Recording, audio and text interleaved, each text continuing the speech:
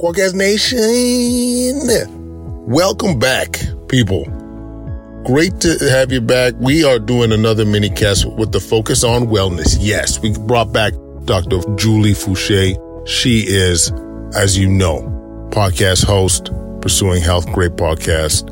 She is also a CrossFit warrior, competitor, just an all-around fantastic human being. And in this mini cast, we talk about managing stress and sleep. Overall, we get into a bit of preventative medicine and how we could be wrapping that up. But really, how can we be improving our stress levels and our sleep? Just a nice little 10-minute episode to get you going. And this is all part of our Solving Wellness initiative, people. We have put together a virtual online group of healthcare providers supporting each other, trying to reduce burnout through fitness, through yoga, through mindful meditation, through getting nutrition tips and cooking classes and stress management. All these are on one platform, and it's what we call changing the boogie, changing that narrative, helping us get through these tough times. Join us at SolvingWellness.com, $99 a year or $9.99 a month, and check it. You get your first month free. Yeah. So without further ado, Dr. Julie Foucher. I know it's a tough one, but do you think it starts from we need to be introducing it more at med school? Do we need to be more of a public health thing? Like, what do we got to do to get people more involved? I know that's such a great question. I think that so many people are trying to figure out, but I completely agree. I think it has to come from a lot of different places, right? I mean, it's so embedded in so many different ways in our healthcare system to be more reactive. And that comes down to a lot of at least here in the US, that comes down to our insurance structure. It comes down to food industry, all of those things. And then our education is, it's influenced a lot. We don't learn about this stuff in med school. We get very little exposure to nutrition or exercise or sleep or stress. I think there are definite efforts now to improve that, but it's really, medicine is very slow to change, as you know. So there's that aspect of it. And then there's also just in general, our kind of culture. I mean, there's so many ways, our school systems, this is stuff that everybody should know. It shouldn't have to be coming from the healthcare system. We should be learning this stuff in school as we grow up. We should be getting access to healthy food in school lunches. There's so many different ways that we should be aligning our incentives to make it easy for people to make the good, healthy choices instead of making it easy for us all to make less healthy choices just because we have, a toxic food environment and things that are maybe more convenient but aren't necessarily good for our health. Absolutely. And one of the things that I'm keen to hear your opinion on, I'm always about how to do things most efficiently or what will give you the biggest bang for your buck.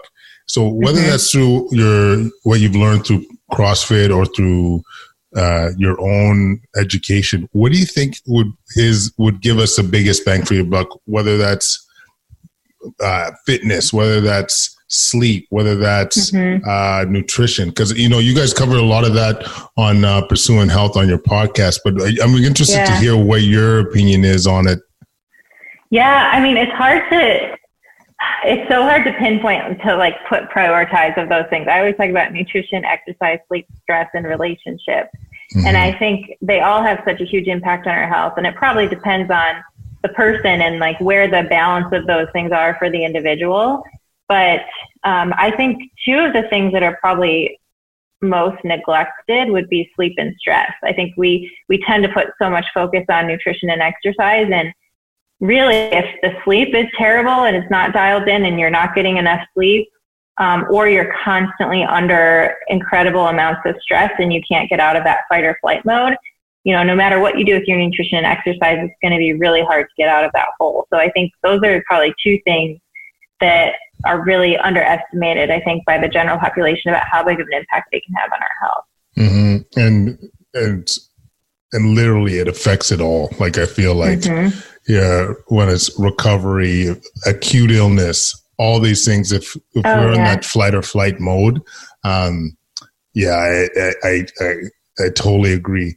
Have you found either, whether it's personal or through your show or your readings, like anything that works well that you find for people in terms of managing that stress and the sleep? Mm-hmm. Mm-hmm. Yeah, I think for me, I mean, I would say this personally too, just really taking the time to make sure you have a good sleep routine and sleep environment can go a long way. So my husband and I decided, well, it was more him. He was much more proactive about it. I'll give him the credit. Like, made sure that we completely blacked out all the windows in our bedroom. And that was especially helpful, like when we were in residency and on call and had to like sleep during the daytime hours, but blacking out all the windows, making sure that the bedroom is cold enough because temperature is really important from being able to get into deep sleep. And then having some sort of like, even if it doesn't have to be long, but some sort of like wind down routine at night where you're putting your phone away. Like, we always keep our phones outside our bedroom or put them on airplane mode at least, half hour before we're going to bed so that we're not looking at them right before we're trying to go to bed. Maybe putting on some like more relaxing music or reading or doing some sort of wind down so that you can help your brain kind of unload and stop racing all those thoughts when you're trying to fall asleep. Mm-hmm. Sometimes people like to do like a hot shower or sauna or something like that to help as well. But just having a really solid sleep routine, I think, can go a long way. And I noticed it. So when we had this great sleep routine, and then when we just recently moved, and so we were staying in a few different places that, the sunlight would start to come in the windows in the morning or different things. And I noticed I was waking up a lot during the night, just I think because of that light. And mm-hmm. So, it's something that I probably didn't realize how big of an impact it was having until I was in another environment. So that would be what I would say for sleep. And then for stress, I think, again, it's so hard to do because when you're so busy and you're so stressed out, you think the last thing you have time for is to do anything relaxing, but that's probably when you need it most. For me, I try to just protect, like a lot of the times during residency, it would just be a couple minutes of breathing or meditation in the morning right after I woke up to make sure that it was something that I always did. Or sometimes I would do it in the car, like, get ready, go to work wherever you're supposed to be. And if you can get there a couple minutes early and then just do a few minutes of meditation or breathing in the car when no one's there to bother you. Or just make and prioritizing things that are important, like going for a walk in nature, spending time with your loved ones, making sure that time is there and you're prioritizing it every week. Yeah, I love it. And these are what I like about what you're saying, Julie, is the fact that a lot of the stuff you're saying isn't hard. It doesn't take aside from blackout blinds, depending on who, I would argue that's an investment worth making. We do that at our house too. Like, absolutely. And we didn't get anything fancy. We literally bought that black poster board, like the thick poster board that you can get at the store, and we just cut it and taped it over our window, so you don't have to get anything fancy. Fair enough.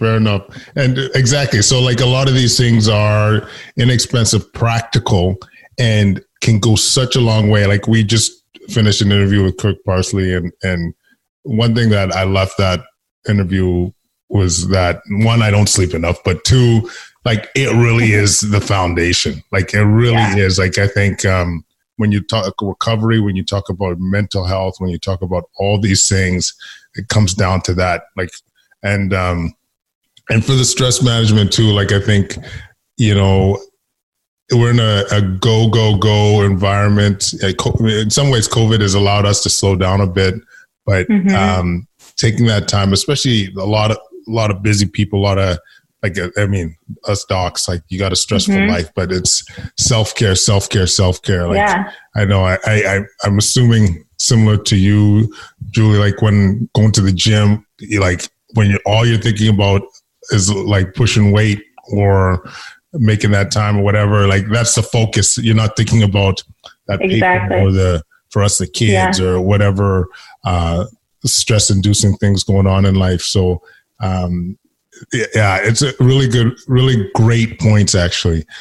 One other thing I would say too for stress that's super easy that I've implemented a lot is, have you ever heard of 4-7-8 breathing, or just some simple breathing Yeah, that's an easy one that you can do throughout the day. Like I would do that. So maybe we could explain that for our people. Yeah. So basically just 4, 7, 8. So you're taking 4 seconds, you're breathing in for 4 seconds, you're holding your breath in for 7 seconds, and then you breathe out on an 8 count. And you just repeat it maybe 3 or 4 times. And just that will really signal, that kind of breath pattern will signal your parasympathetic system to kick in and help to break that fight or flight cycle. So it's something you can do, like do it once or twice if you're going into an important meeting, or if you're having a stressful day in clinic and you know, before you walk in to see your next patient. It can really work wonders. I do it all the time. Or if you're having trouble falling asleep, it works great too. It is magical. We're actually doing a show with Nestor on breathing, because it was one of the best hacks I've had in life. There's probably in that top 5 was there's a Patrick McEwen. He has a book called Oxygen Advantage. I don't know if you've ever come across it, but it just tells you about the value of how improving the way you breathe can impact so much things in life. Like you got those allergic kids like that always are breathing through their mouth, like creating a setup so they're starting to breathe through their nose again. You'll notice that everything health-wise will get better. Their dentition gets better. The shape of their jaw gets better. Their sleep gets better. And so like that slowing down your breath and just allowing you to have a more parasympathetic tone, that more relaxed tone, can go an absolute long way, whether it's sleep, whether you're stressed in the moment. I hope you enjoyed that mini cast.